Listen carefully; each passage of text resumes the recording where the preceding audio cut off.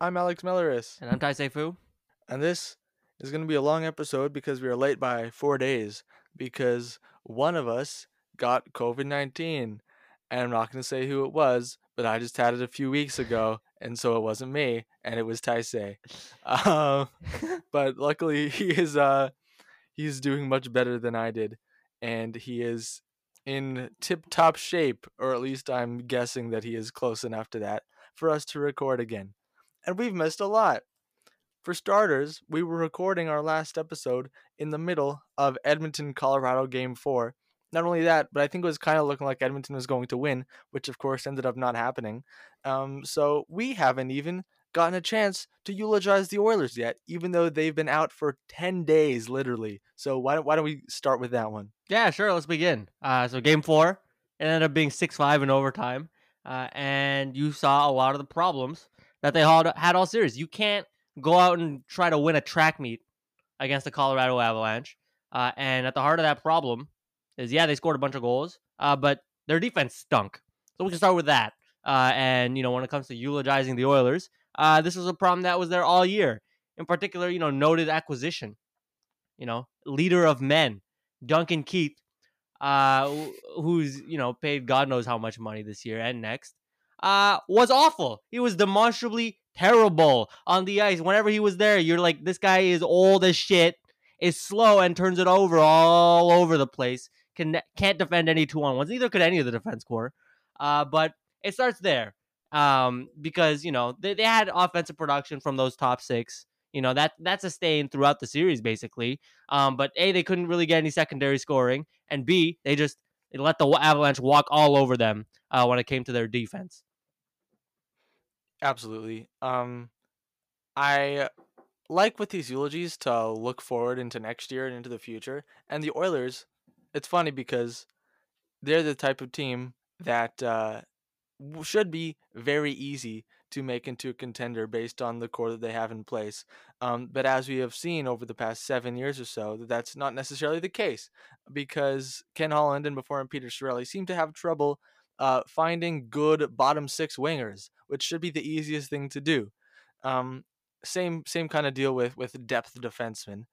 But one thing in particular to do with Duncan Keith, who you were just mentioning, that seems to be abuzz the rumor mill, is that maybe he'll retire because he sucks so much now, and that would just be a dream come true for the Oilers. Even if Ken Holland doesn't realize it and still thinks Duncan Keith is valuable, that would be an absolute dream because not only would his 5.5 or so million dollar cap hit come off the books for next year, but they may also get a slight benefit. I'm not totally sure how this works, but it's like opposite of cap recapture because he's like on a different team than the one who signed him to the deal. So they would actually get extra cap relief if Duncan Keith retired, um, which would absolutely be a big help. Not only that, he wouldn't even be on the ice anymore, and they would still have the hole to fill, even though they do have Darnell Nurse is pretty good when healthy. Cody Ceci seems competent these days. I'm an Evan Bouchard fan. Maybe they'll try to bring Brett Kulak back. They'll still have a hole to fill, but that hole is kind of still there with Duncan Keith, and Duncan Keith is the hole himself. Exactly, that's the thing. The hole is the hole that he's burning in the cap sheet at $5.5 million, right? So it definitely would be. Like, you look at their cap situation. It's not like It's not they're not in a pickle this coming off season. They have $7 million right now, and they have like a buttload of people to sign. They don't have to bring back everybody, but even if they don't, that's a lot of roster spots you have to fill anyways. And it seems like they have to overpay because they can't figure it out.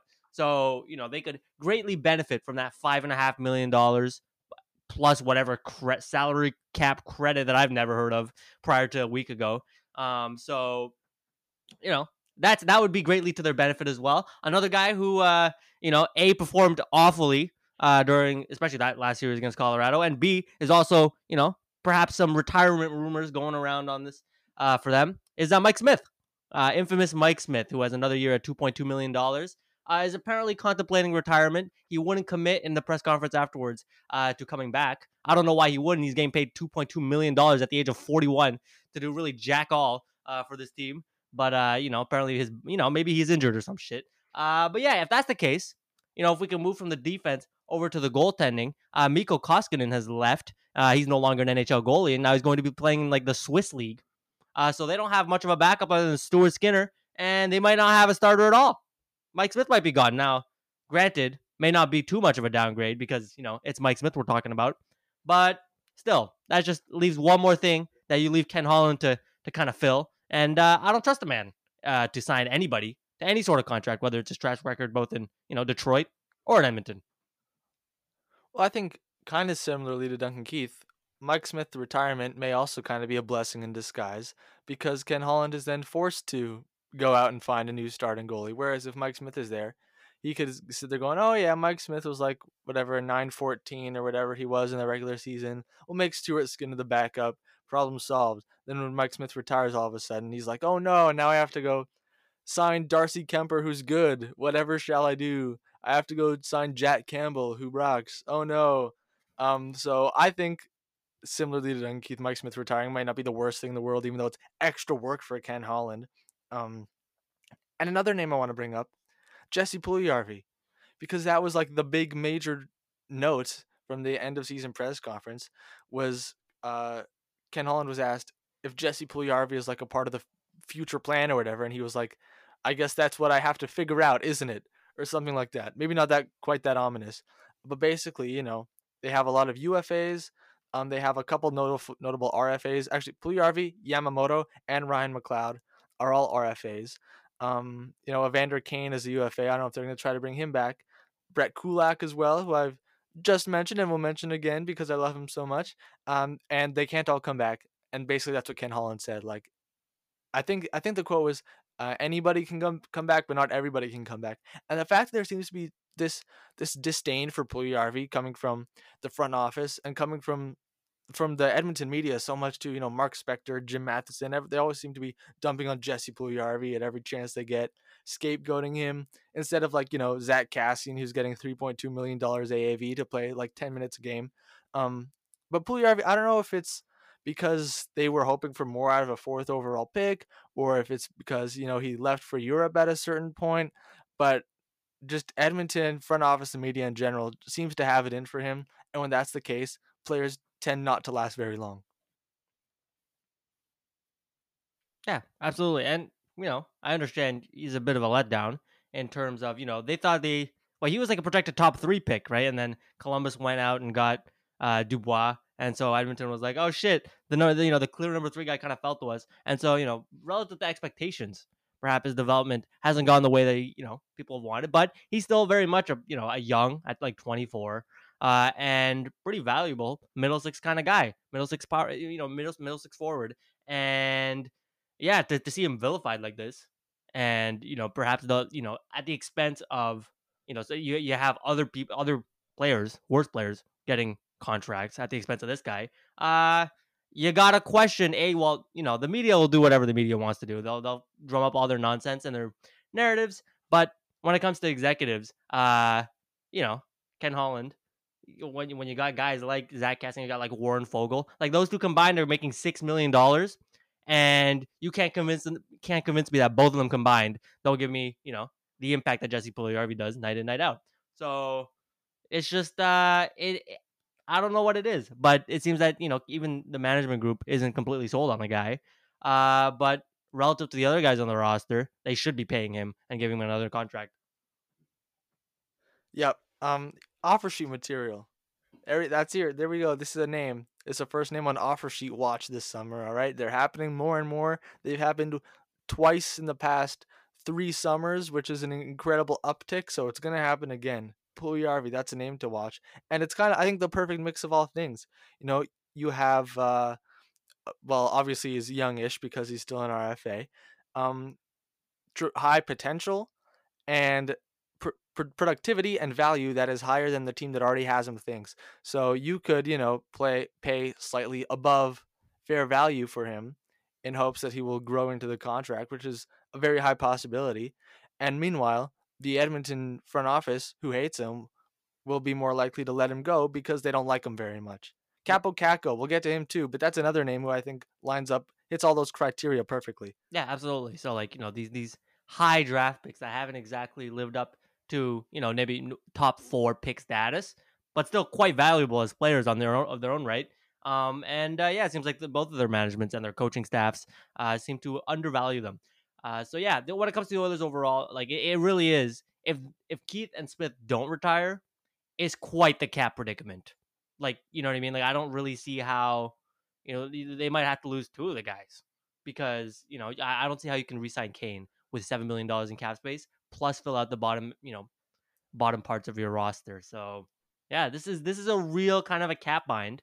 For Mike Smith, I looked at his salary numbers, $2.5 million. It's actually higher than his cap hit. So even more incentive for him to stay. You'll have to see it. Yep. Last point on the Oilers, which I guess is only kind of related to the Oilers now that the season's done, but Evander Kane, who is 30 years old now and just scored a lot of goals in the playoffs. Everyone seems to think, or everyone in 200 hockey men's circles seem to think he's fixed, he's great, he brings value now. And apparently there are numbers being reported that are extremely similar to his last deal he signed with the Sharks, which was a 7x7. And it seems like maybe not the term, but at least the AAV, that teams may be lining up to give him a very similar AAV just like that again.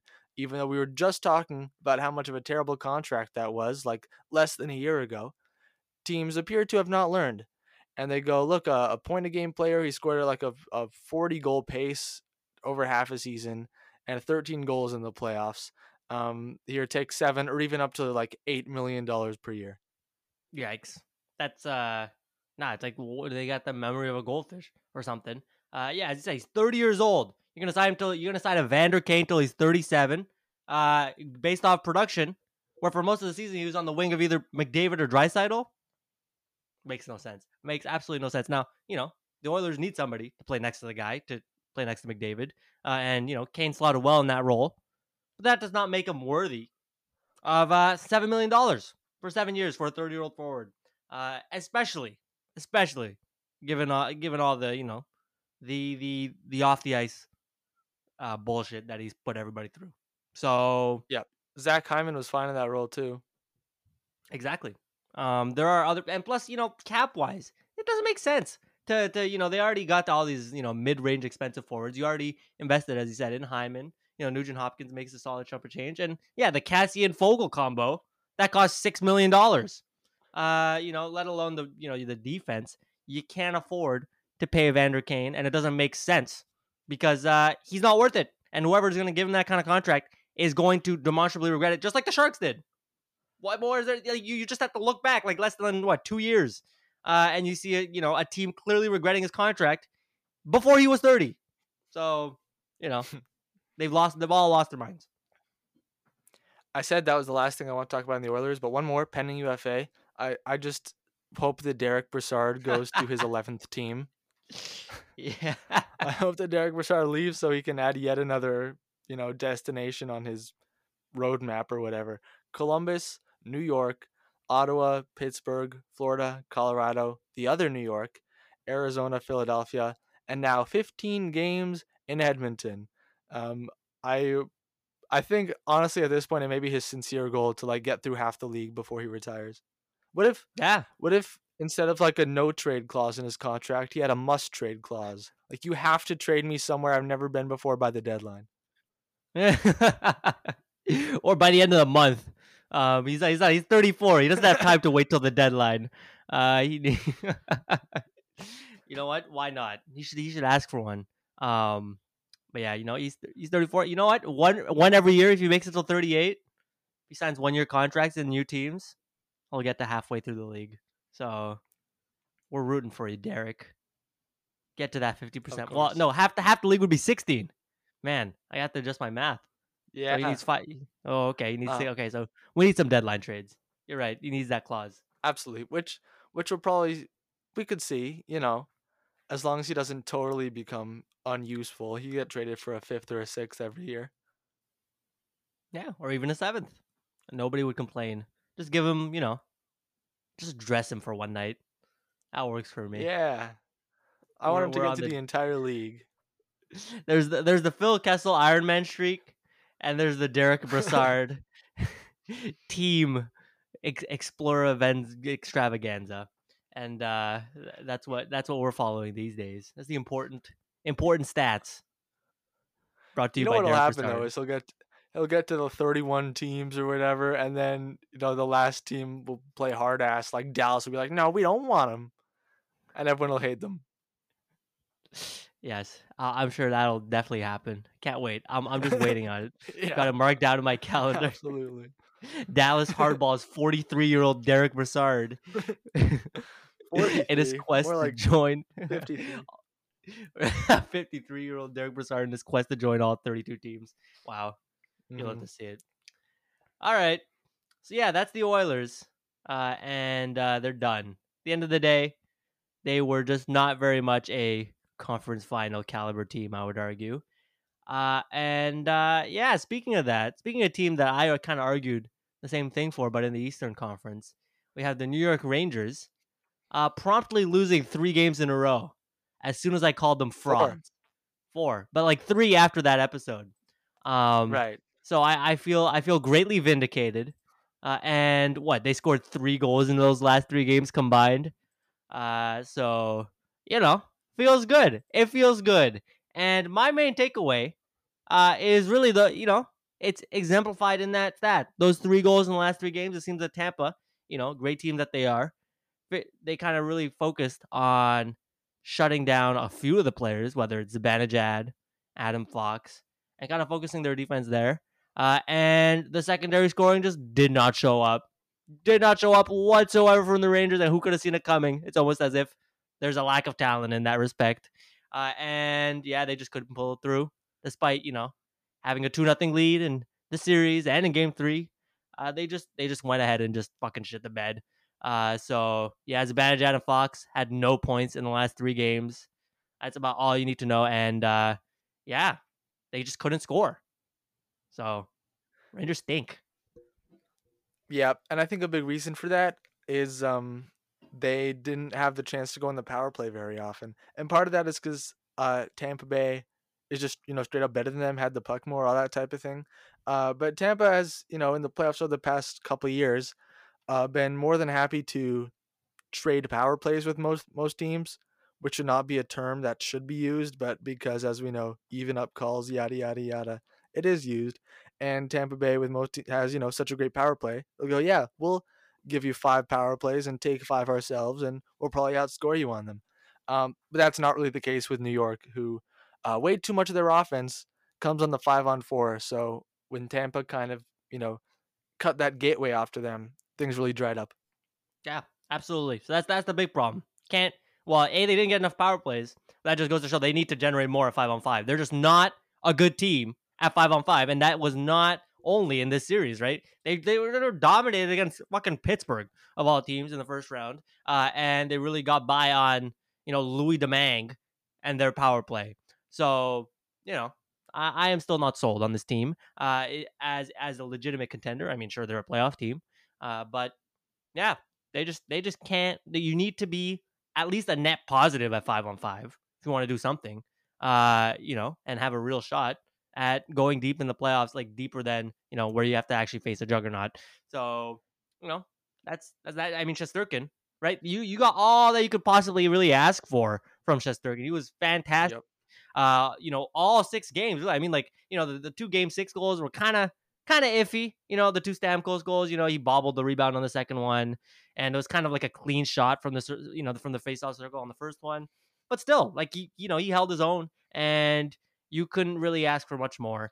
But the Rangers, the offense just couldn't support him at all.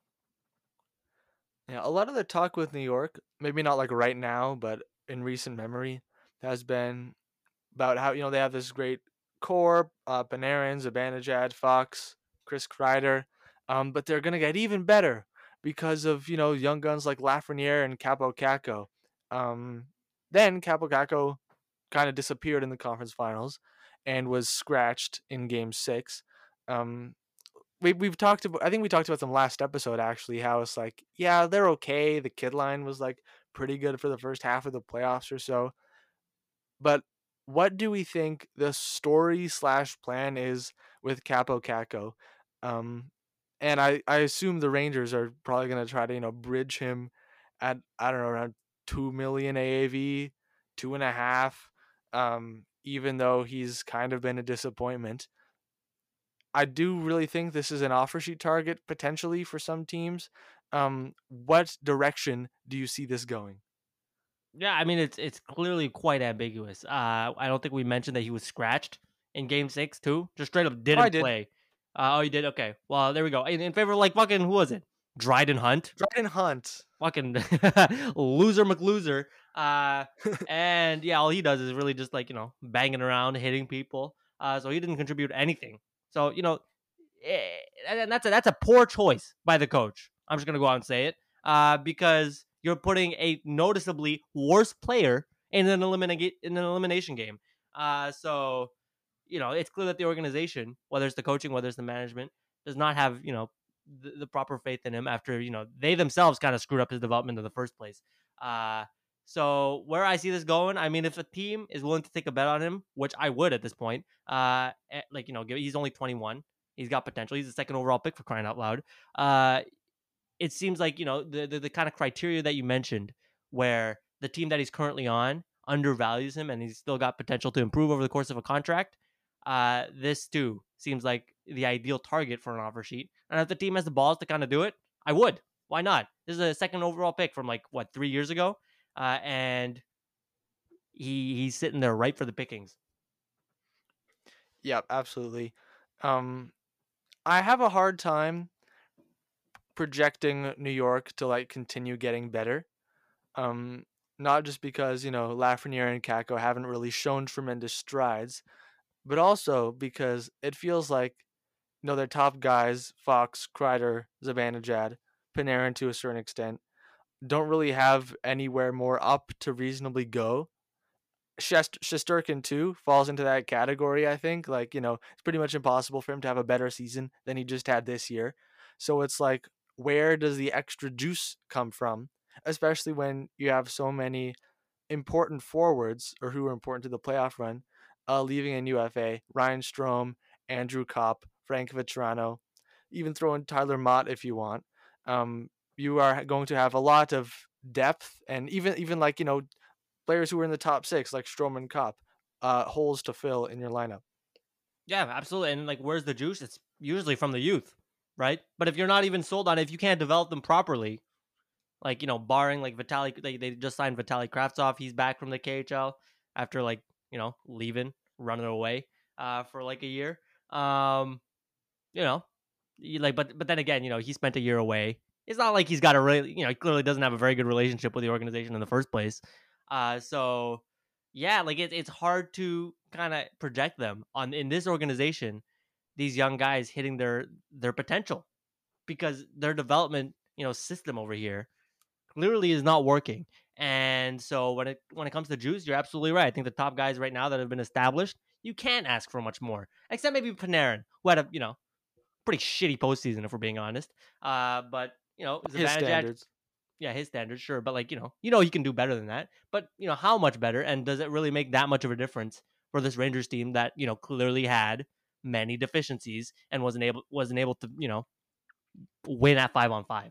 So yeah, and clearly they have some other craft commitments that aren't ideal, and yeah, it's just if they don't have faith in Kako, and they don't give the primary minutes to Lafreniere, how are they really going to make that jump forward? It's hard to see. Yeah, I do think, especially with honestly, I think Shesterkin's, even though it was just one season, it was so good. He probably has a pretty easy claim to second best goalie in the world behind Vasilevsky. Um, so I do think they will sleepwalk into the playoffs next year in a weak Metro division, even just because of him. But honestly, I mean, maybe they make another run to the conference finals, even because no other team in that entire division really scares me very much. But they are losing Keith Kincaid this summer as well to UFA, so that is something to keep in mind. The Brutal, Emoji King, who brutal played loss. one NHL game this year. That's tough. That's tough for the Rangers. My condolences. But yeah, no, you can't see them competing with any of the what we could see as the legitimate contenders, whether it's Tampa Bay or Colorado, really any of the finalists right now. But other teams in the West too. I just don't buy them because you almost you down 3-1 to fucking Pittsburgh of all teams, right? Like this team, if you want to be a legitimate, you should have handled Pittsburgh pretty easily and not looked as outplayed as they did, and needing a third string goalie on the other team. So yeah, and looking forward, what they've got, $13.5 million in cap space. There's a whole bunch of dudes that need to be resigned. They also need to resign Georgiev. I want to met like a whole bunch of forwards. So I think, how many do they have right now under contract? Like 8 on their that's currently on their Yeah, cap friendly. So including Dryden Hunt and Ryan Reeves, so maybe 6. well, Ryan Reeves is probably going to be on the on the roster Oh, I'm just saying opening like night. forwards who are like any good. Right. Yeah. Well, then you need more. Then you need 6 more. So yeah, $13 million for what? 7 roster players. Well, no, you also need to sign a 6th defenseman, so 8 roster players. With some of whom Backup have. goalie. Yep, absolutely. So that's a lot. That's a lot to fill with only $13 million. Man, Jacob Trouba did not look good in that series. All everybody ever talked about with the guy was his flying elbows. Oh, he had a good hit here and there. Didn't do much else. And yeah, $8 million for 4 more years. That's not looking cute. Yeah, the Jacob Trouba deal is I mean, it's not good. It's definitely an overpayment, but at least he's productive. At least he's, positive impact on ice. What concerns me more with this type of team is honestly like Patrick Nemeth, straight up bad defenseman, 2.5 against the cap. Ryan Reeves, 1.75 against the cap. Barclay Goodrow played on your 4th line in the conference finals, 3.6 against the cap. A lot of, smaller, lower down the lineup deals that are decidedly overpayments is really, I think, where you end up looking at a team like, they're not even that good. Why are they so close to the cap? Yeah, absolutely. And I think we might see some more coming. We have a lot of these role players coming off the books, and if the Rangers want to keep them, seems like the kind of thing where you give them a bit too much money for too long, and yeah, it's like these mid-range cap hits that always kind of sink you, in combination with old dudes that you signed to big contracts. Yeah. Um. All right. Well, I think maybe that's it on New York. It is kind of funny that despite both these teams coming to the conference finals, are we just overly critical that we come away from both these teams with an overall like, oh, things aren't looking good for you moving forward? Or is it just the fact of the matter that like very few teams are actually Stanley Cup contenders and we have high standards? Yeah, I think it's the high standards. I don't think we're being overly critical.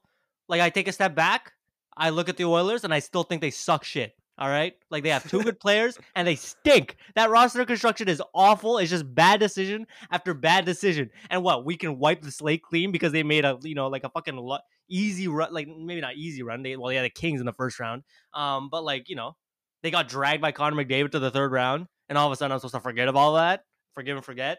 Like, forget about it. Come on.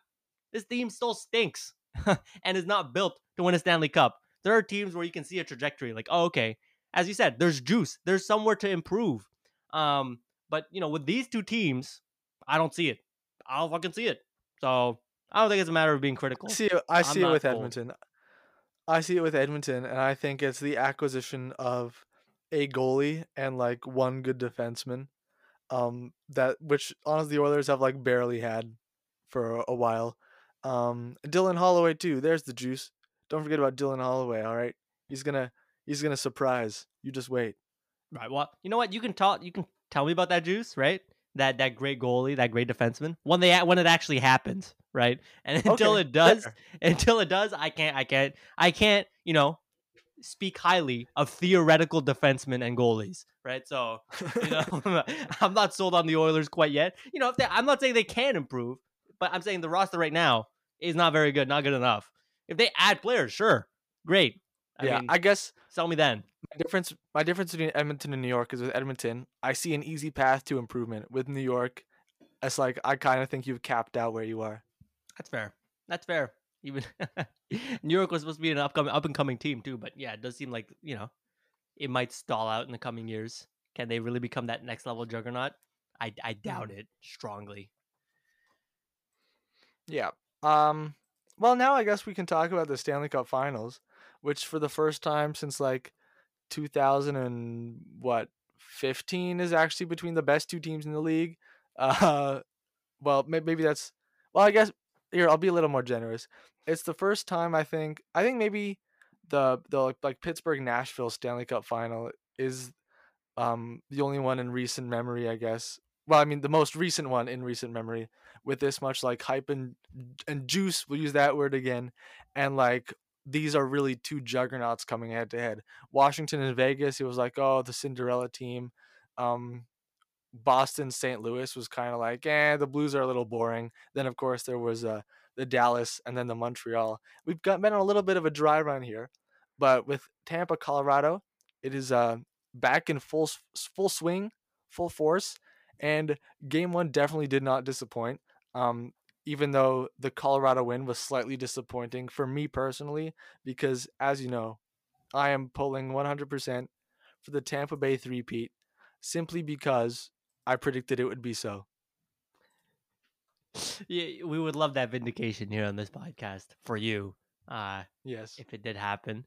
But yeah, it was not to be. But I would no, it's great. The hype is here. You can feel buzzing, right? You have two bona fide juggernauts, great teams that at the beginning of the playoffs you would sure pick them to win the conference.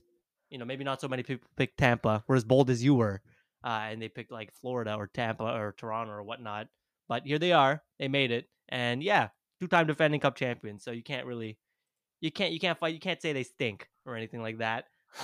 Much like the Habs did Not even last you year. can say they stink. Exactly. It's they clear that very very high standard of me calling them stink. So good for them. And yeah, it's got all the makings of just an elite Stanley Cup final. Knowing that, we know that given what we've seen this earlier this postseason, it's going to end in 5 games. You already know it.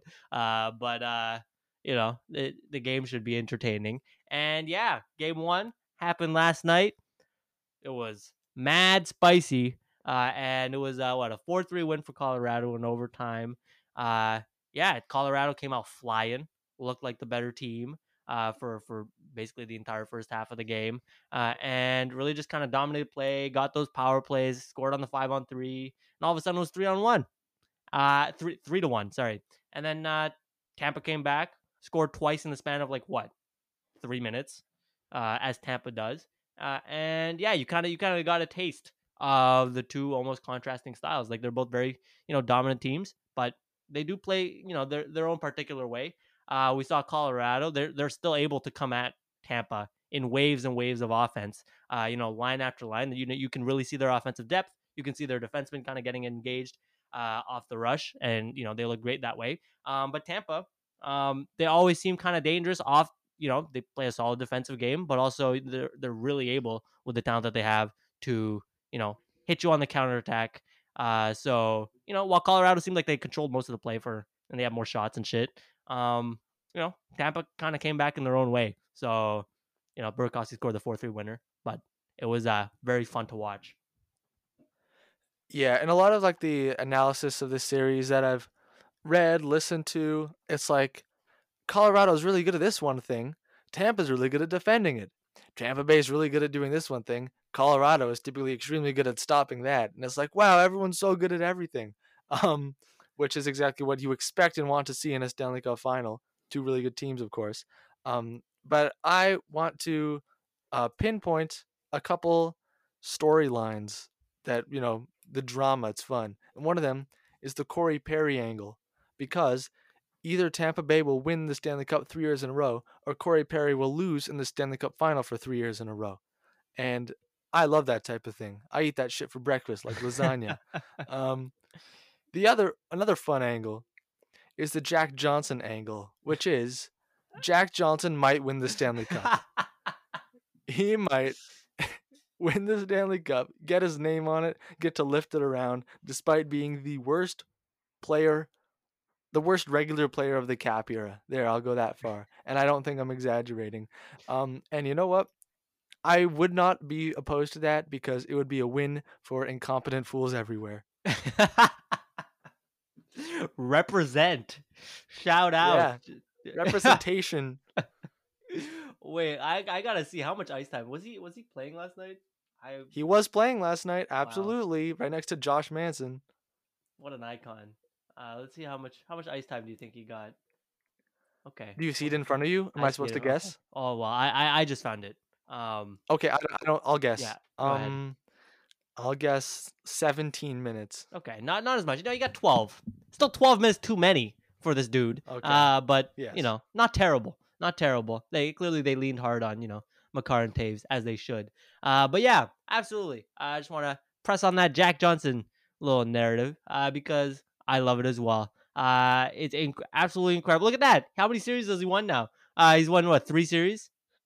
That's great. Well, I don't think he played in the first one, so I guess we can say two in which he played. Sure, he was rostered for 3. Okay, and yeah, active participant in winning series. Look at him go! Look at him go! He managed to not, be able to derail the Colorado Avalanche as he has his previous playoff teams. So Wait, yeah, I know this is Jack Johnson related, but it's going back a while. Have we ever made the correlation that the Kings were like outside the playoff bubble in 2012 and then traded Jack Johnson as part of the trade for Jeff Carter and then went on an insane heater and won the Stanley Cup? Have we made that connection? no, I don't think we have. Well, now I we think have. surprise, surprise, he shows up again. Um, yeah, truly a role model for all of us. In that it's the opposite of a role model. It's a role ma don't. Is Jock What? Johnson It's a what's the opposite of rolling? Like standing or stationary? walking? The stationary model. We love our Jack Johnson here. And Of yeah, course, the other scenario is that he blows it for them and that's Tampa wins. oh man. Wouldn't you love a game 7 overtime turnover? Jack Johnson blows a tire. You know, That's the dream scenario. it would be peak comedy. It would be so funny. Either that or like Jack Johnson scores the winner and thus giving Corey Perry's 3rd straight loss in a final. Yeah. Um, Jack Johnson scores a winning goal and no one's ever allowed to call him bad again. he's immortalized. They put him in the Hall of Fame. Yeah, give him a statue. They do it in Colorado outside the stadium. It becomes the Jack Johnson Arena for hockey success. So of competence and success and not sucking at hockey.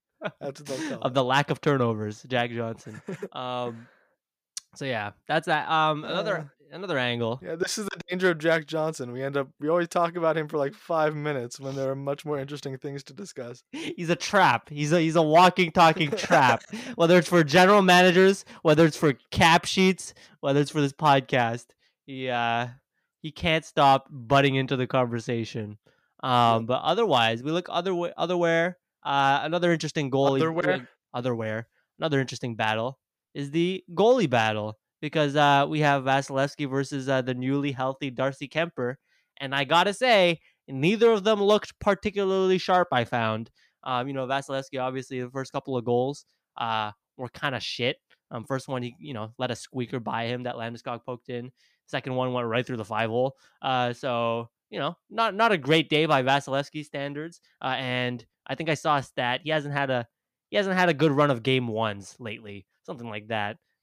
Pretty meaningless stat, but I thought I'd shout it out anyways. And for Darcy Kemper, I mean, he won. He was okay, but I feel like he hasn't had a good playoffs. When he has been healthy, he hasn't been great.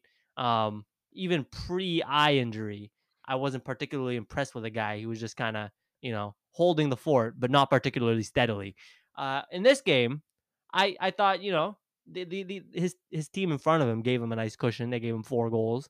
But if Tampa manages to shut it down and limit the number of goals that Colorado scores, which I imagine they will down the series, and as they kind of lock up and adjust to each other's play styles, I don't like Colorado's odds if he plays the way he did, because whether it was Sergachev's goal or that first goal where it was Nick Paul on a breakaway and he fumbled it, and yet he still managed to score around him. I feel like we need to see more out of Kemper. He doesn't need to outplay Vasilevsky, but I think he definitely needs to be quite a bit better for them to win comfortably.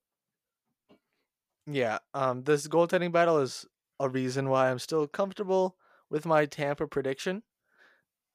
Darcy Kemper at his best, which he was for a lot of this regular season, is like a star goalie basically. He's really that good when he is.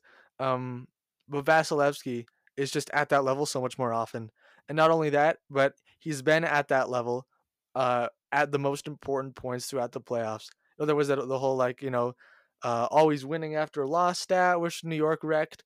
But the heart of the thing, the tendency is still there over the last 3 years or so. And when it gets down to it, Vasilevsky and the Lightning defense have always buckled down and gotten the job done. And Colorado is their toughest test yet, but no test has beaten them so far. So I really do still like Tampa's odds with Vasilevsky in the important high stakes situations. Yeah, that's fair. I think, Colorado looks like the better team, like forward wise, offensively, and they controlled the possession. But I Tampa can lock it down, and man, Darcy Kemper does make me really fucking nervous. If I'm Colorado, he just I want to isn't go that that far. good. Like he hasn't been that good this playoffs. Like he had a great regular season, yes, but he looks shaky. And you're going up against Vasilevsky, you're going up against the counterattack Lightning. You can't be just okay. You have to be like bona fide, at least like good, right? Bordering on great. And he just isn't that. And he hasn't been all playoffs. And that's worrying. Like if he was great in round one, I'd be like, okay, that's great. But he was, he's like injured and not great. So shaky. I'm worried if I'm the Avalanche in that sense. But you're up 1-0. Another fun storyline to watch. Kadri might come back at some point. Should he come back? Probably not, because it's probably physically dangerous for him to do so. But around game 4, 5, 6, if it gets there, which it hopefully does, is probably when we start hearing rumblings of, oh, is Nazem Kadri gonna come and make the heroic comeback to second line center and save the day for Colorado? Um, and it obviously, is kind of disappointing if he isn't able to play in the Stanley Cup final. But with the objective material conditions of his injury, it probably would be the smart thing to do. As we know, that tends not to be what is done in this circumstance. And as it stands, actually, Mikko Rantanen, I think, was second line center yesterday rather than someone like JT Compher or Alex Newhook. Yeah, that's a spicy twist. But for Kadri, he's a UFA. He's about to make bank, especially given the season that he's had. I understand wanting to play, like it's his first cup final. He wants to contribute, but man, you don't want to make that shit worse, right? I mean, what is it, broken Yep. thumb? That that affects your shooting. You don't want to permanently damage it or anything, and you want a proper recovery. So hopefully he makes a smart decision for himself. But yeah, it sounds like he's day to day. That sounds like his return is imminent, doesn't it? Uh, does it really sound like he's that close? I still, even with the like all players always come back at this time of year, it doesn't sound like a sure thing. I don't think. Yeah, maybe not. Yeah, but I saw the term day to day getting thrown around, so that usually means like, you know. Hmm. Okay. Well, Kadri might come back. Any other uh any other points you want to make on the finals? Big bold predictions? Conn Smythe favorites? Well, I mean, I feel like the Conn Smythe favorites have been pretty thoroughly covered out here in other forms of media, whether it's Makar, Vasilevsky, throw in a McKinnon, maybe even a Kucherov because he's looked so good. Is there anything else you add to the conversation? Any sleepers? No, not really.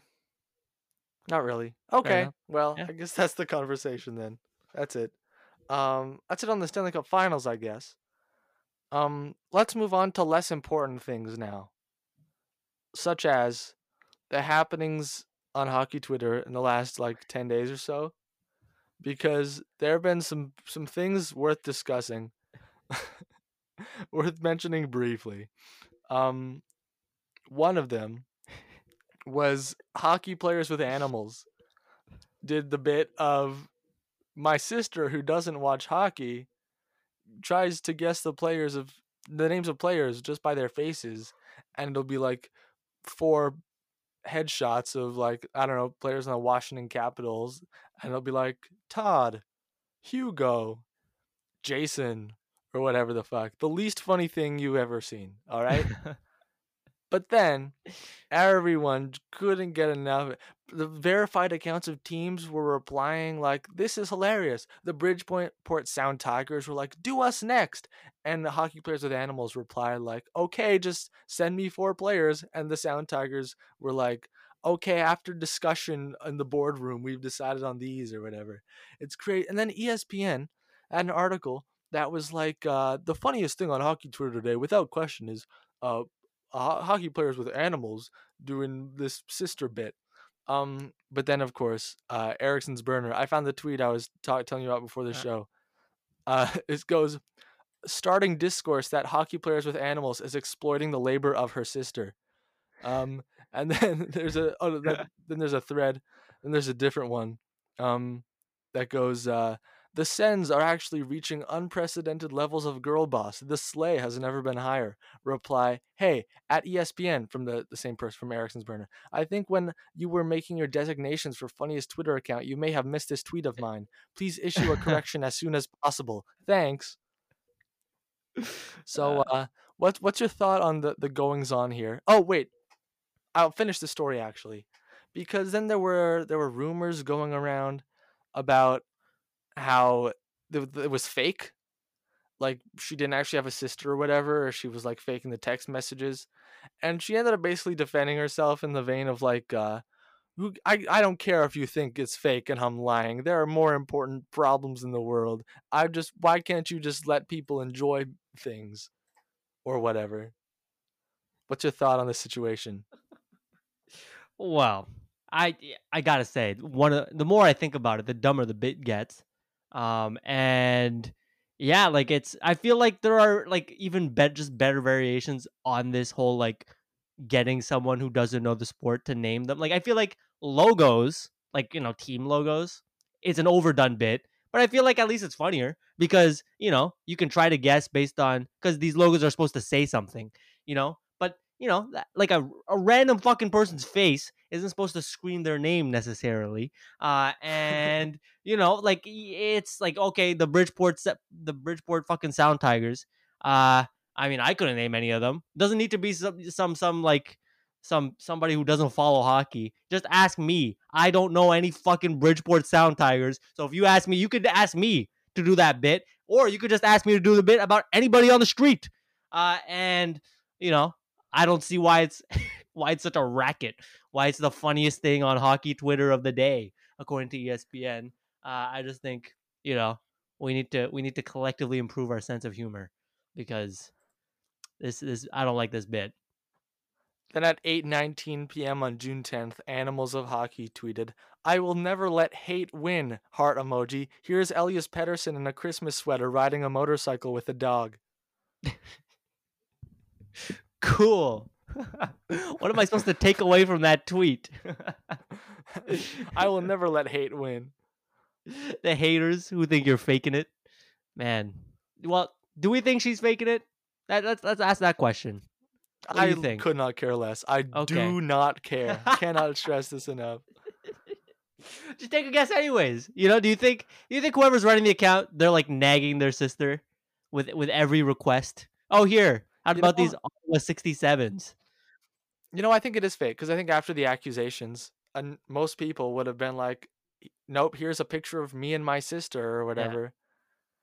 But she was just like, "Who cares if it's fake? That doesn't even matter." I think they're fake. Grade A gaslighting. So I yeah, I'm on team fake as well.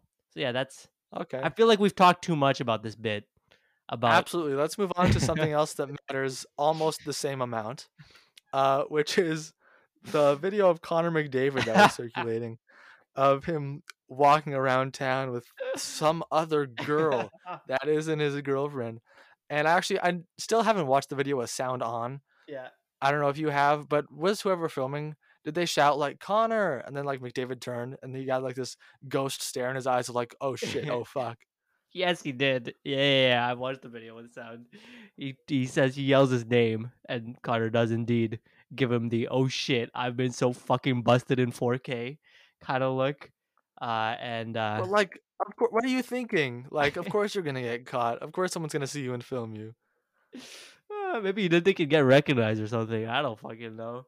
Yeah, that's so great for the state of hockey, isn't it? Best player in the world is like, oh, no one will recognize me if I walk around town. Exactly. It's well. Well, do we know where that was? Was that in Edmonton? Did he think he could get away with that in Edmonton? That's the real question. I don't know where else he would have been. Fair enough. Well, I mean, it is his off season, so maybe he's on some sort of trip.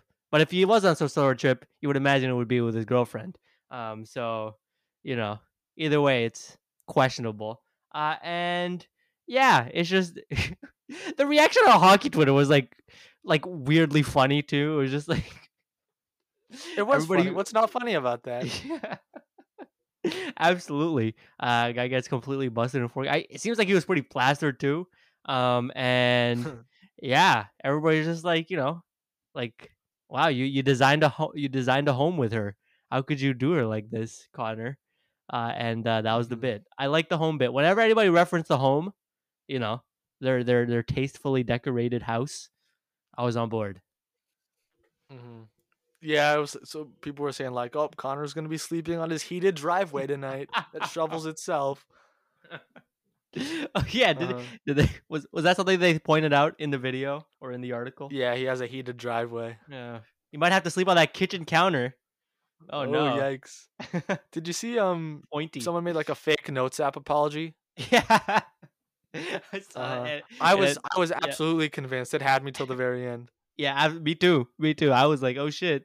It had like like the posted on Instagram kind of thing, like the Instagram story timer thing on the top.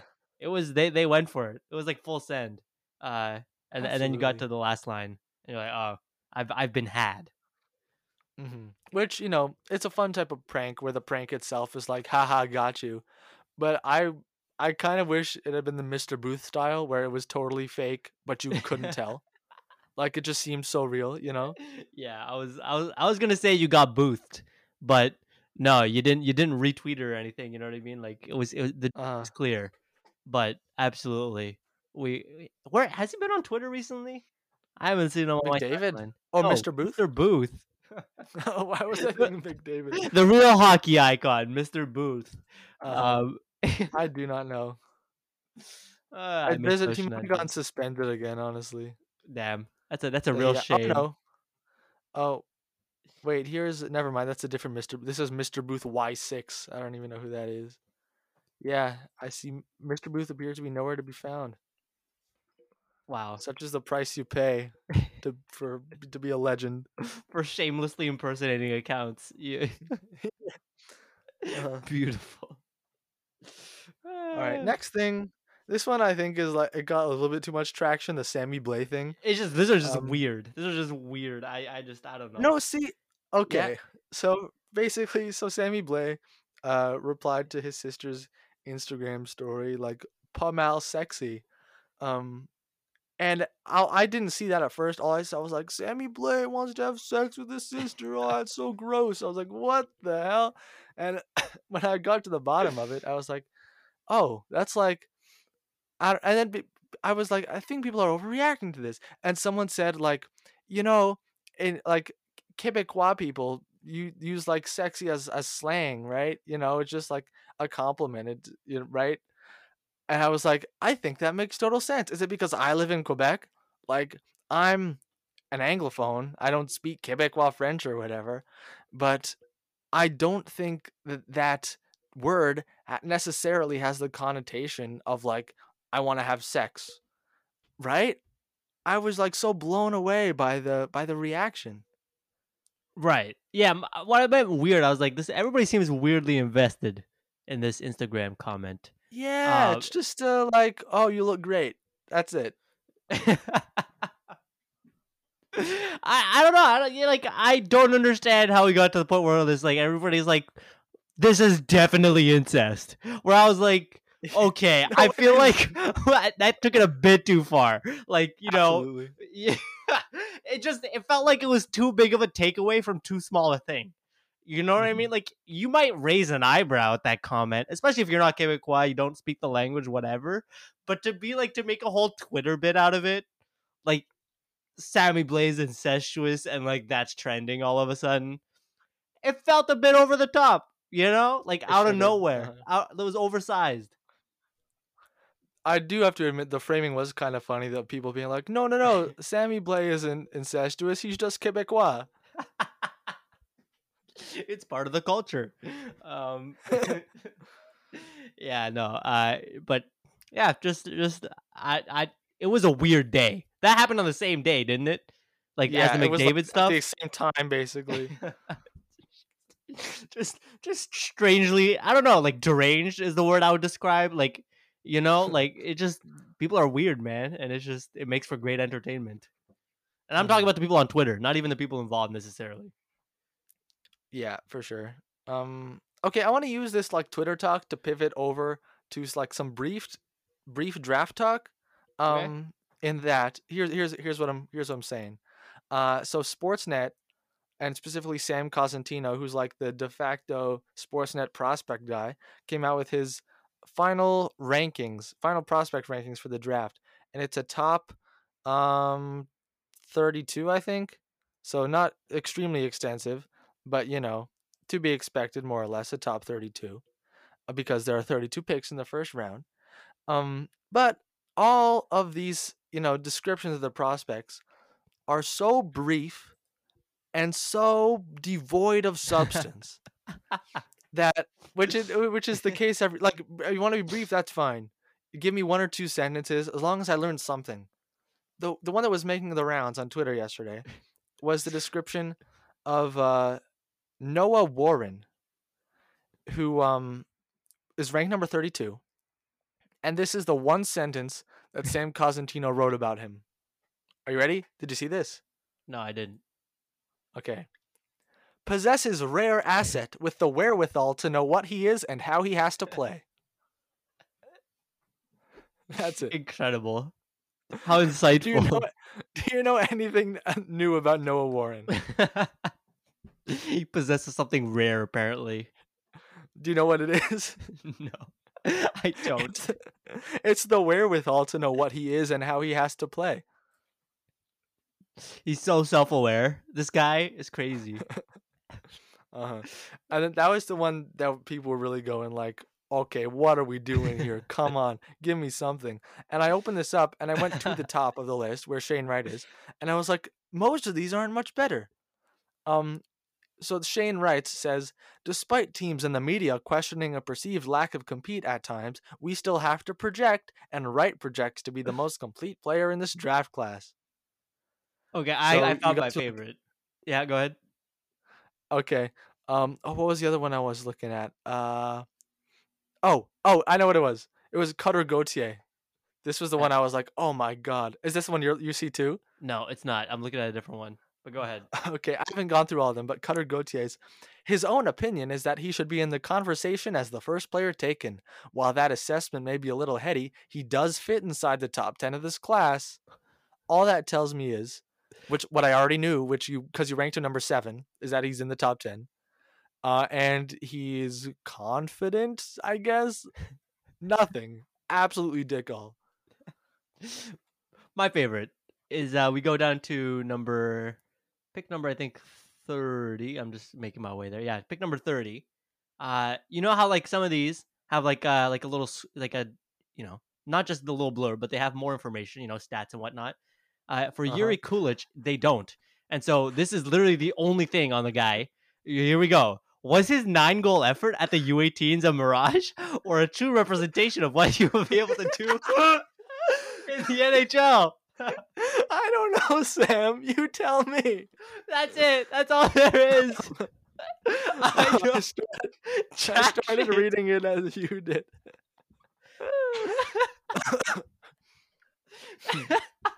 Why can't I be the lead draft analyst for Sportsnet? I could write more about Yuri Kulich right now, probably. Yeah. Wow. I'm gonna pick one of these players right now, and I'm gonna write my own report without knowing it. Here, number 21, Owen Pickering. Um, here's what my ranking is gonna be. Does Owen Pickering belong in the top 20? Some might say so, but we have him just outside. He just missed the cut. All right. Here's here's the actual thing that's written. Has climbed steadily from the start of the season, and that climb is not expected to be slow now. What's that It's supposed to insane. mean? All around the internet, there are so many great sites with great, prospect reports that go into detail of a player's strengths, a player's weaknesses, this, that, everything, how they're going to project to certain levels. So much detail from very smart people. And then Sportsnet, which is like, the head broadcaster in Canada, throws one guy at the draft to basically post a stat page and a single sentence with nothing in it. It's awful. For Yuri Coolidge, they couldn't even get him to write a declarative sentence. You had to ask a question. That's so dumb. Yeah, it's the rights holder for Canada. How are you not able to, write a coherent draft article, for crying out loud?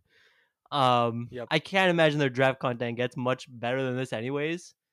Let me know if you see an article about Yuri Coolidge on Sportsnet. I would be Okay. shocked.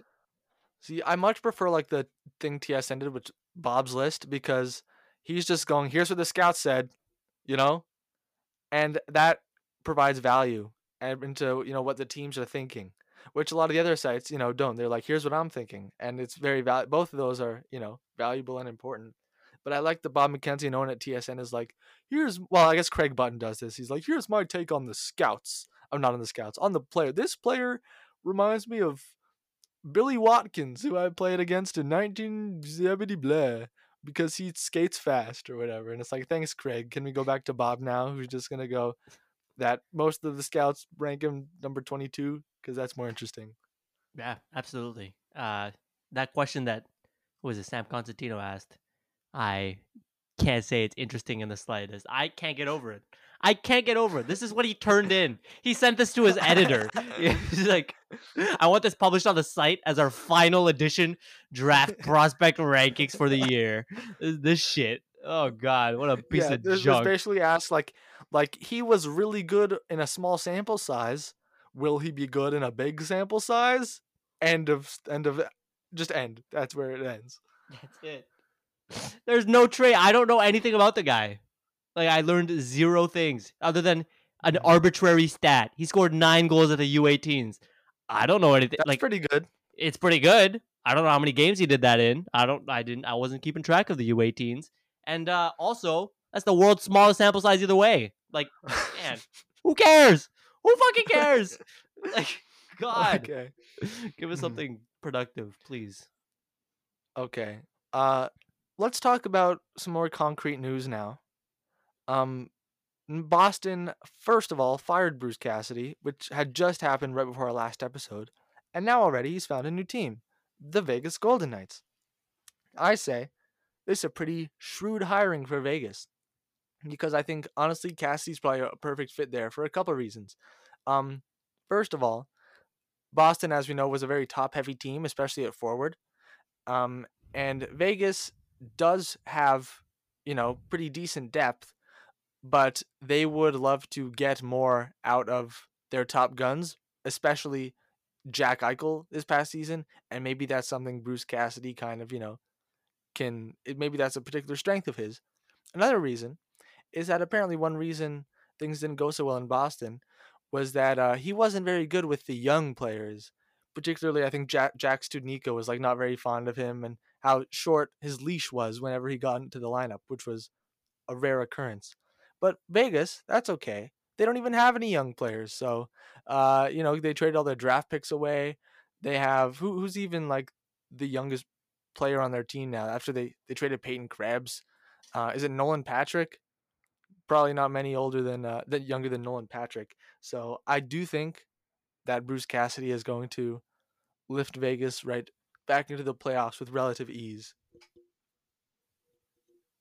Yeah, I think he was the second best coach available on the market.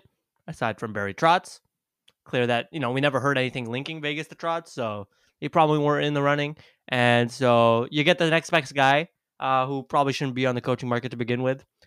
So yeah, like what you can't fault Vegas for. Well, you can fault them for firing Gerard Gallant too soon, but so far in their franchise history, they've had 3 pretty decent coaches. So seems like they're pretty good at the thing. Pete DeBoer, he's fine. He's all right. He's an okay coach. And Bruce Cassidy has a track record of being able to really kind of extract performance and be pretty good tactically when it comes to on the ice. And yeah, this you're right. This is a very old team, and there's really right now on their cap friendly. You can talk about Nolan Patrick, but among their forwards, like their youngest is probably Jack Eichel at like 25. Everybody else is older. So there we go. You're right. Don't have to deal with any young guys if there aren't any on the roster. Yep. The other coach who got hired, or is at least about to, is John Tortorella. This is a fun one. So he's going to Philadelphia, which in some ways, like, wow, how did this not happen sooner? The stereotypical like abrasive market with fans who yell all the time, and the coach who, I don't have time for your bullshit or whatever. They are linking up at exactly the time when the Flyers have never been worse, or at least it's been a very long time since they've been this bad. And what the Flyers upper management is hoping Tortorella can do is, I guess, get them to the playoff bubble again by squeezing as much value as possible out of, like, I'm trying to think of depth forwards that are on their team now, and literally Oscar Lindblom. Who else? I guess like Owen Tippett is technically a depth forward, but that probably won't be such a great fit. I see waivers for Owen Tippett in the foreseeable future. Cam Atkinson has to be coached by Tortorella again. Best of luck to him. I would not want to go through that journey 2 times. Do you think Tortorella, who is notorious for, giving teams a boost right when he gets there, and then the shine wears off not long after, could that bring the Flyers back to the playoffs in a very weak Metro division? I think it could. I think it's a bad hire because it'll screw your organization over because you can't rebuild properly. Because this is what Tortorella does, right? He did it in Columbus this whole time. Yeah, he has a shit roster and he can bring you to the bubble. That's great. What it got them to, winning in the play-in round against Toronto, and then beating Tampa Bay, and then they did shit all in the second round. Like that's the very, very max of what you can do. And obviously he's going to grind on your star players.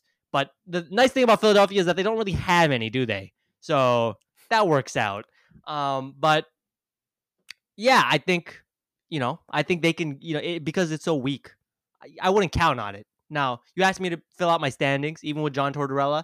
I don't have Philly in my top 3. I don't have them making the playoffs. But sure, I'll have them like 4th, maybe 5th in the Metro, just outside. Sure, because I think Tortorella can do that. That's what he's the expert at. You give him a bad roster, and he can squeeze all the performance you can get out of it, but nothing more.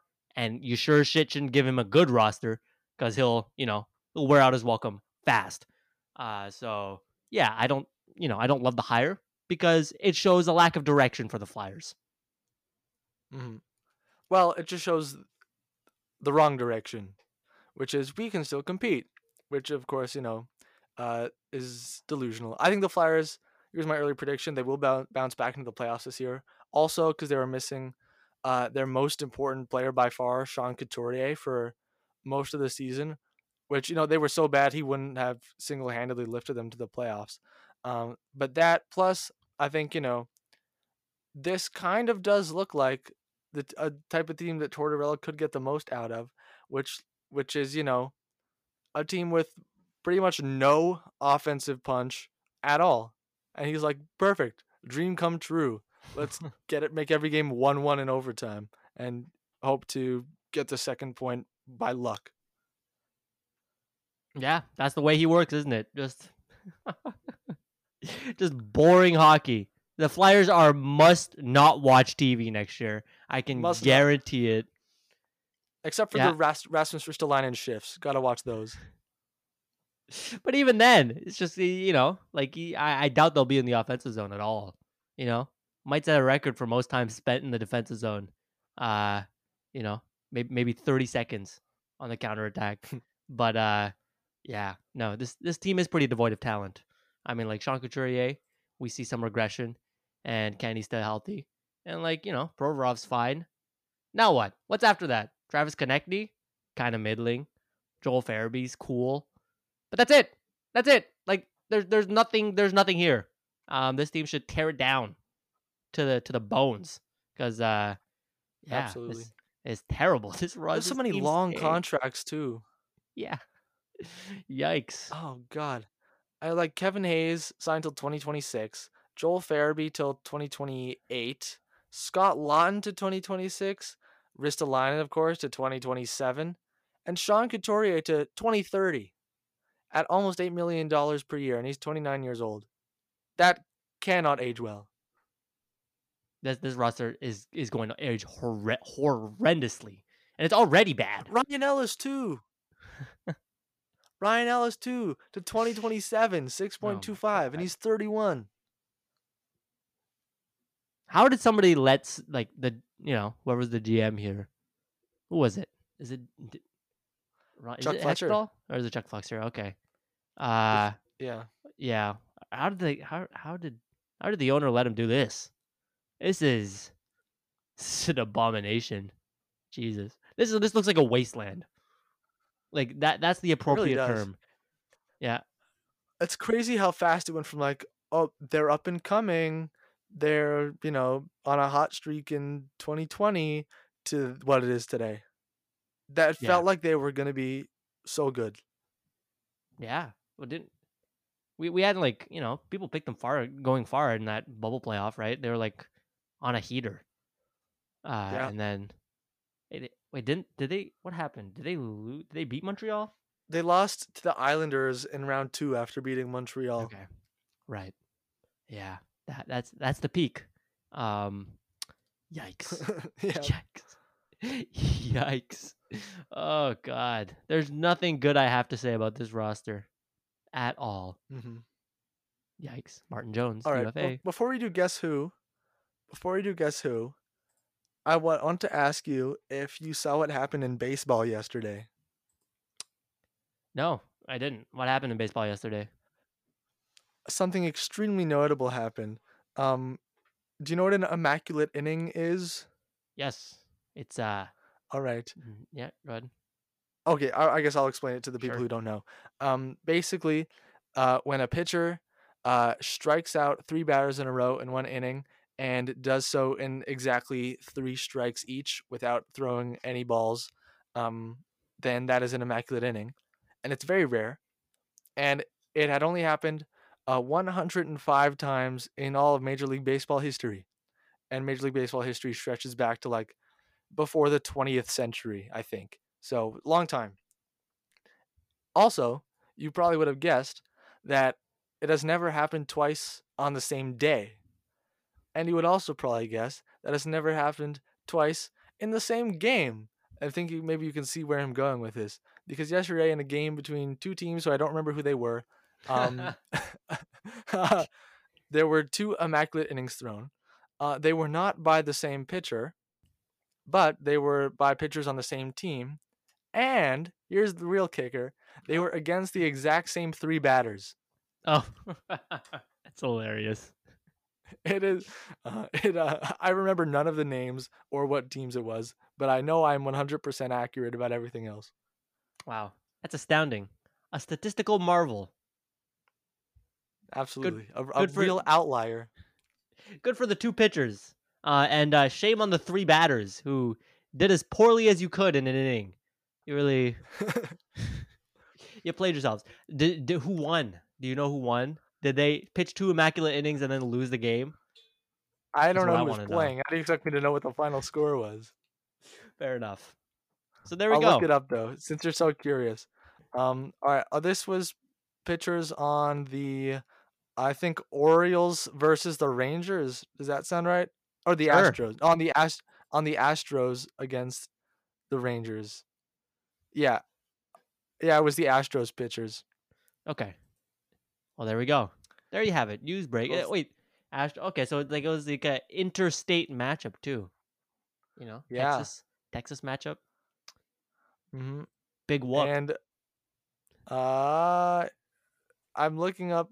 I looked up just Astros Rangers final, and a kosher showed me a box score from May 20th. Oh my god. Whatever. Who cares? No one really cares. Look it up if you want. But we are going to be moving on to Guess Who now. There we go. So congratulations. Do we want to mention Jeremy Lozon's new contract before? Go for it. So Jeremy Lozon got a new contract. Not much more to say. But $2 million for 4 years for Jeremy fucking Lozon to stay in Nashville. Just incredible. When we talk about these bad contracts that are like, oh, how did they get here? And like they're kind of screwing the cap situation of the team. And like, how are they so close to the cap? This is why. It's because you signed Jeremy Lozon for 4 years. There's no need for that. There was no urgency to sign Jeremy Lozon until 2026. Complete joke. Joke of a contract. Correct. All right. Time for Guess Who. So, All right. so we picked this team on Sunday when we thought we were going to be doing this on Sunday. We were going, what's notable in the past week? Well, the Detroit Red Wings signed Elmer Soderblom to his entry-level contract, so let's do the Red Wings. So that's what we're doing. Here are the players. Alex Nedeljkovic, Thomas Greiss, Moritz Seider, Philip Roenick, Jordan Osterley, Danny DeKaiser, Mark Stahl, Gustav Lindstrom, Oli Ulevi, Jake Wallman, Stephen Camford, Dylan Larkin, Jakub Verana, Tyler Bertuzzi, Lucas Raymond, Pia Suter, Robbie Fabry, Philip Zadina, Oscar Sundquist, Adam Ernie, Michael Rasmussen, Joe Valeno, Giovanni Smith, Mitchell Stevens, and Sam Gagne. You'll notice that some of these players are pending UFAs who may never play for the Red Wings again. Probably next time we play this game, we will be updating to next season's rosters. Perfect. All right. Let's get a move on it. Notably, a lot of these players are not so notable. Okay. All right. I have my player. I got mine too. I will mute my incoming audio in 3, 2, 1.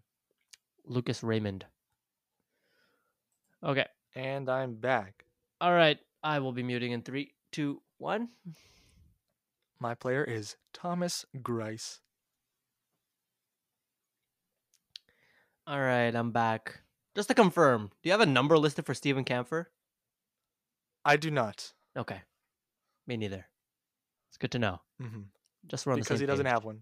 Okay. Yeah, so I guess we're kind of mixing like last year's Detroit team with also one player they signed for next year who hasn't played for them yet. But whatever. It's the off season. It happens. Get It over it. happens.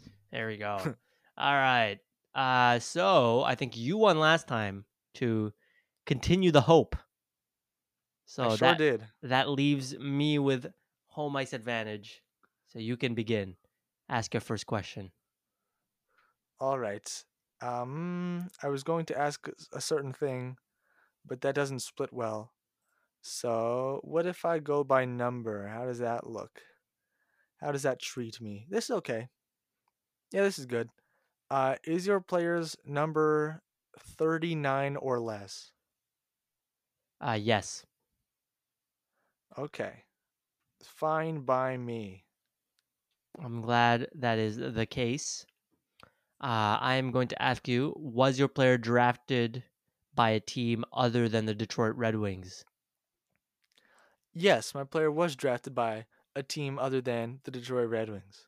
Okay. Spicy. All right. Here's a good one. Here's a fun one. Old reliable classic. Actually, never mind. I'm not going to do that. Um I was going to do is your player forward, but I don't like the split it gives me. So, all right, what if we rank by age now? How does that put us? Yeah, this'll do. This'll work. Uh is your player 25 or younger?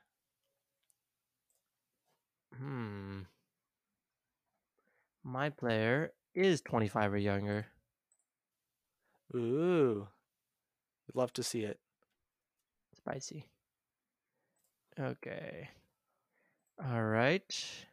Moving on. I will be using last name. I think that works. So, does your player's last name start with the letter K or earlier in the alphabet? Sorry, I think it sounded like you said A. Did you say K? I said K. Yes. Okay. Yes, my player's last name does start with K or earlier in the alphabet. Okay. All right. I'm down to 6. All right. Does your player's first name start with no, not gonna do that. Never mind. Ooh, all these players are like, well, most of these players are very unnotable, which makes it challenging. All right, yeah, I'll do first name. Does your player's first name start with a letter G or earlier in the alphabet? No. Okay, so we are down to 3 now. Okay. LMM. Was your player drafted in the first round? No, my player was not drafted in the first round. Okay. I'm down to 3. Yikes. All right. There we go. So, okay, I got Lucas Raymond, Michael Rasmussen, and Mitchell Stevens. I am feeling like I should steer clear of Lucas Raymond for being among the most notable players on the Red Wings, which leaves us with bottom of the barrel Mitchell Stevens and mid tier kind of guy Michael Rasmussen. So I'm thinking mid tier guy. Is your player Michael Rasmussen? No, it's not. Yikes. It's not Michael Rasmussen. Okay. All right. For the win on this round, I've got 3 guys. I got one of them as a goalie. Great vibes. So we're not taking that. It's Thomas Greiss. We have Adam Ernie and Steven Kampfer. Noted no number Steven Kampfer. And, you know, you have Adam Ernie, who represents nothing in my eyes. So is your player Adam Adam Ernie? Ernie. No, it's not Adam Ernie. Oh, come on. Barely doesn't represent Adam the Ernie, correct who has answer no either. principles. He doesn't. What more is there to say? All right, go ahead. Is your player Mitchell Stevens? It's not Mitchell Stevens. Oh no, you kidding me? Disaster for you. But it could be disaster for me if I can't pick the correct one between goalie and lack of number.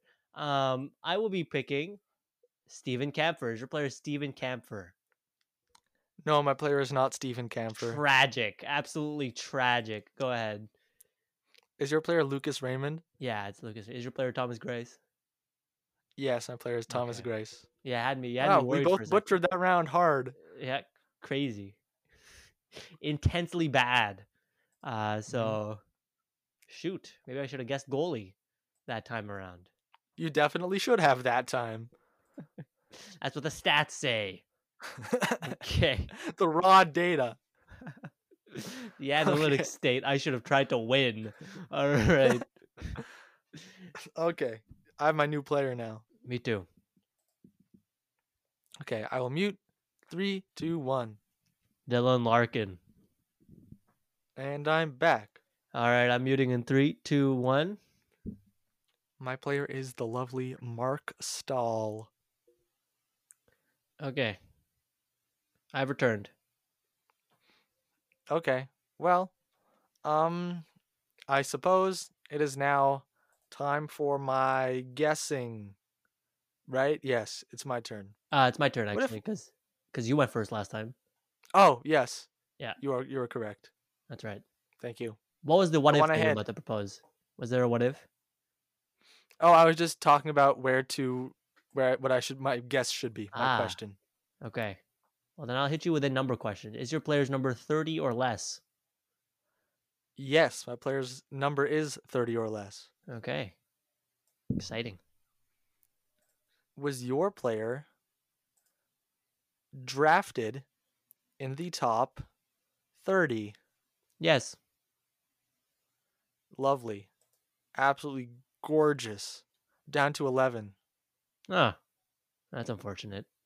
That was a quick. You went for a risk, didn't you? That's whack. Slightly, but also I did cut off both goalies and no number Steven Kampfer on the other side of things. So that's kind Okay. of the if I end up with a bigger chunk, at least I have some who it probably isn't. But All now I have right. the smaller chunk instead. Must be nice. Giving away my strategy. It's crazy. I might steal it.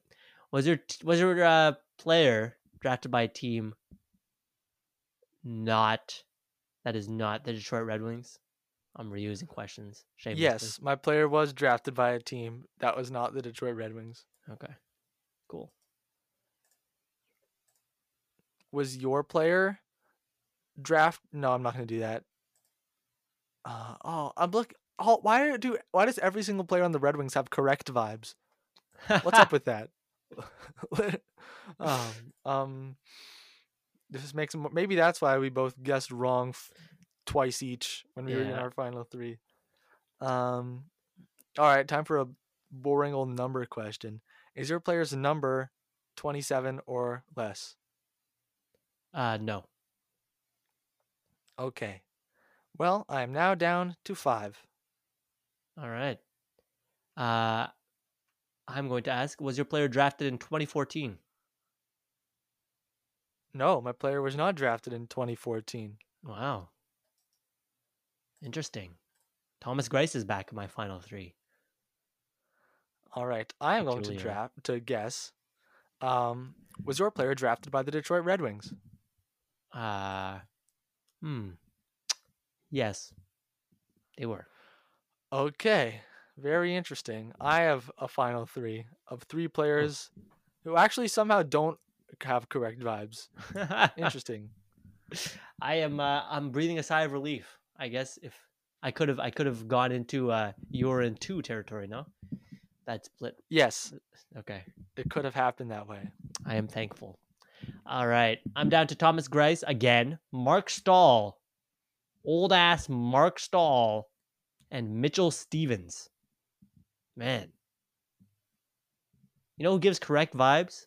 Mitchell Stevens. Is your player Mitchell Stevens? No, my player is not Mitchell Stevens. Tragic. All right, Ah. on Yeah. my side of things, we have probably Calder winner Moritz Seider, team captain Dylan Larkin, and you just had important player Lucas Raymond last round. So I'm thinking we steer clear of those important players and go with the still somewhat notable but less relevant, didn't even play in the NHL all year, Joe Veleno. Is your player Joe Veleno? No, my player is No! not Joe Veleno. Okay. All right. I have Thomas Ball in your Grice court. or Mark Stahl. I can't go Thomas Grice. I have to ask, is your player Mark Stahl? Yes, my player is Mark Stahl. Amen. Oh, I wish I got Thomas Grice again. Okay. Moritz Seider, Dylan Larkin. It really feels like there's no correct answer here. I'm getting flashbacks to like the times when I would always lose and lost like 5 in a row.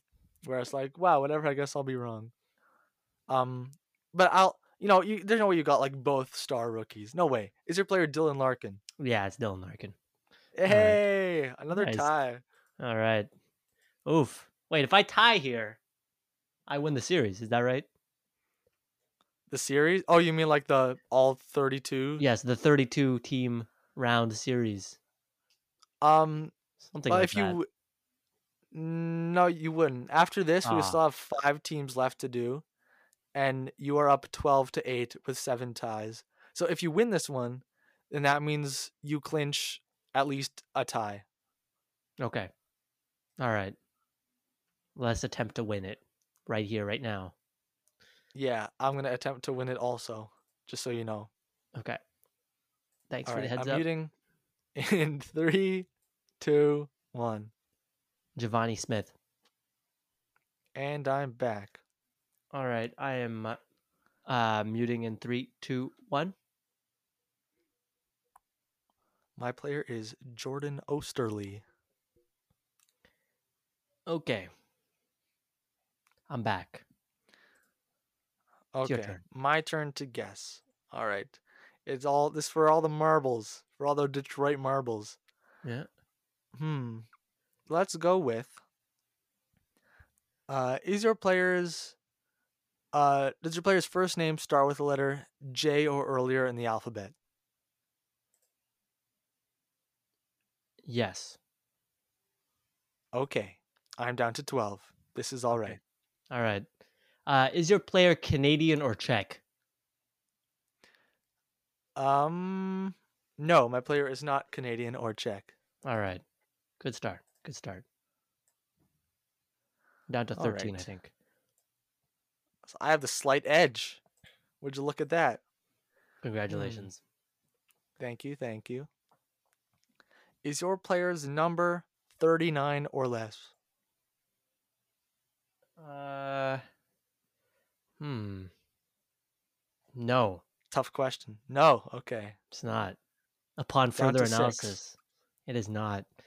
Okay. All right. Let me sort these. Maybe by first. I haven't done a name question today. I don't think. Maybe I did one. You've done last name questions. Ah, so maybe I'll do a first name question then. Uh, is your does your player's first name start with the letter J or earlier in the alphabet? Yes. All right, that's good. That All is right. positive news. Was your player drafted by the Detroit Red Wings? My player was, yes, drafted by the Detroit Red Wings. Okay. You're down to 3. Okay, I shall be down to 3 once I ask this question and you answer it. Was your player drafted in the second round? No, my player was not drafted in the second round. All right, down to a triplet. Go ahead. Okay. So, my final 3 are Dylan Larkin, who you had last round, Joe Valeno, who I guessed last round, and Giovanni Smith. It is very clear which direction the fates are tempting me towards, and I will follow them. Is your player Giovanni Smith? Yes, unfortunately, Yes! What a snipe! tragically, What a great round of performance by tragically, me. it is Giovanni Smith. I'm left with Dylan Larkin, who keeps showing up. Danny DeKaiser and Jordan Osterley. I've played myself. These two are identical American defensemen who shoot left, undrafted, high numbers. Same person. Fuck's sake.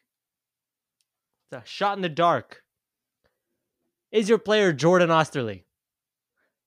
Yes, my player Jordan Ah, Osterley. yes. Out of nowhere. Brilliant. Sad. Oh well. Ties all the way through. Incredible. We've reached peak performance. Ignore the fact that we missed all our guests in the first round. Yeah. Oh well. Peak performance. Wow. We now have as many ties as I have wins. Which actually, I think is an at earlier points there were more ties than I had wins. So, I'm trending up. Indeed. If you could say so. All right. I think I'm now officially I'm a tie away from clinching the series. I just have to Yeah.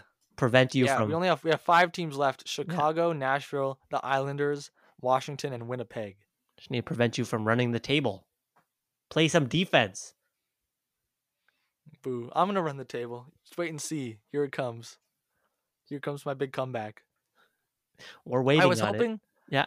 I was hoping that I would get the opportunity if I had like 5 players left and 2 of them were Adam Ernie and Mitchell Stevens, that I could ask, was your player drafted 33rd overall by the Tampa Bay Lightning? So that I could split it 2 and 3. Damn. It never got around to that, did it? Did it? Nope, never did. Shame. Maybe next time. No, that's not true. Absolutely not. This is the one chance. That was a disingenuous consolation. All right. Absolutely. You're just a liar. Big fat liar. Okay, well, we probably won't do Sunday because that's only 3 days from now. You can probably expect to hear our next episode on like Tuesday or Wednesday, so that almost a week passed, and then we'll eventually lodge ourselves back onto Sunday routinely. But thanks for listening, of course, to Fusion and Hockey Podcast. We are going to recap more Stanley Cup final next time. And also, since our break will be smaller, we may finally get around to some real live, well, not live, but some real draft preview. I don't Follow us wait. on Instagram. Fusion and were you gonna say something? Yeah, I don't think we mentioned that we are going to be in attendance for day 2 of the draft. At least that's Yes, what's planned because we it bought is tickets. true. We got tickets to day 2 of the draft. The day ones were all booked up, sadly. But we are going to get to see way more picks than the people who paid more for day 1. So who really Value. comes out on top? It's It's us. literally it's 5. No, it's 5 more rounds than they saw on the first day, and yet it costs so much less. So it's really just a total scam to go watch the draft day 1 in person. We are the ones who have come out on top. We paid like $10, so that's like $1 a round almost. Bargain. Well, a little over $1 a round. Think about it. The other people are picking over $1 a pick. Eat shit. All right, think about that. Yeah, and our picks are so much faster too. Brilliant. Actually, this might be the first year I'm rooting for some really good players to slide into day 2. I'm always like teams in the end of the first round. I'm like, why aren't you taking this guy? He's making him fall. And I'm like, what's going on? But this year I'm rooting for it. I hope we see Brad Lambert fall all the way to 33rd overall and perhaps even beyond. Fingers crossed. Maybe we'll see him in person. All right. Absolutely. So yeah, continue your sign off. Yeah. Please. All right. Instagram, Okay. Fusion and Hockey Podcast. Twitter, @TaiSeifu, @Alex's new handle. Thanks for listening. Bye. The end.